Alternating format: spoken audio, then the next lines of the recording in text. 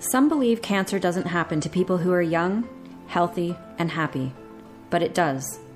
My name is Drea Palmer. 19 years ago, at the age of 25, I was diagnosed with sarcoma, an aggressive, malignant cancer that had grown between my index and middle fingers and was spreading to my lungs and armpit. My world was turned upside down. I was told I had just a 5% chance of living 5 years, and treatment could involve amputating the fingers on my dominant hand. I'm an artist. I worried how or if I'd be able to continue pursuing my love of painting.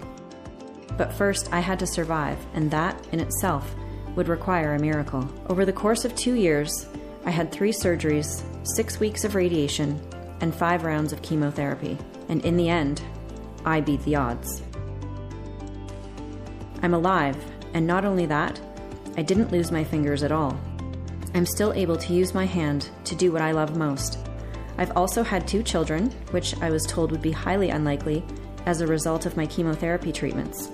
I am blessed, and meditation and visualization were keys to my recovery.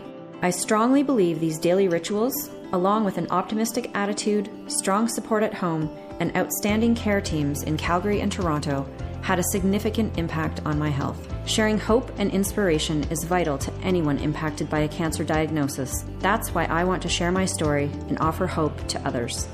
When I was diagnosed, what I desperately wanted was to know cancer doesn't have to be a death sentence, that it is possible to survive even when the odds aren't in your favor. Miracles can and do happen. Just never give up.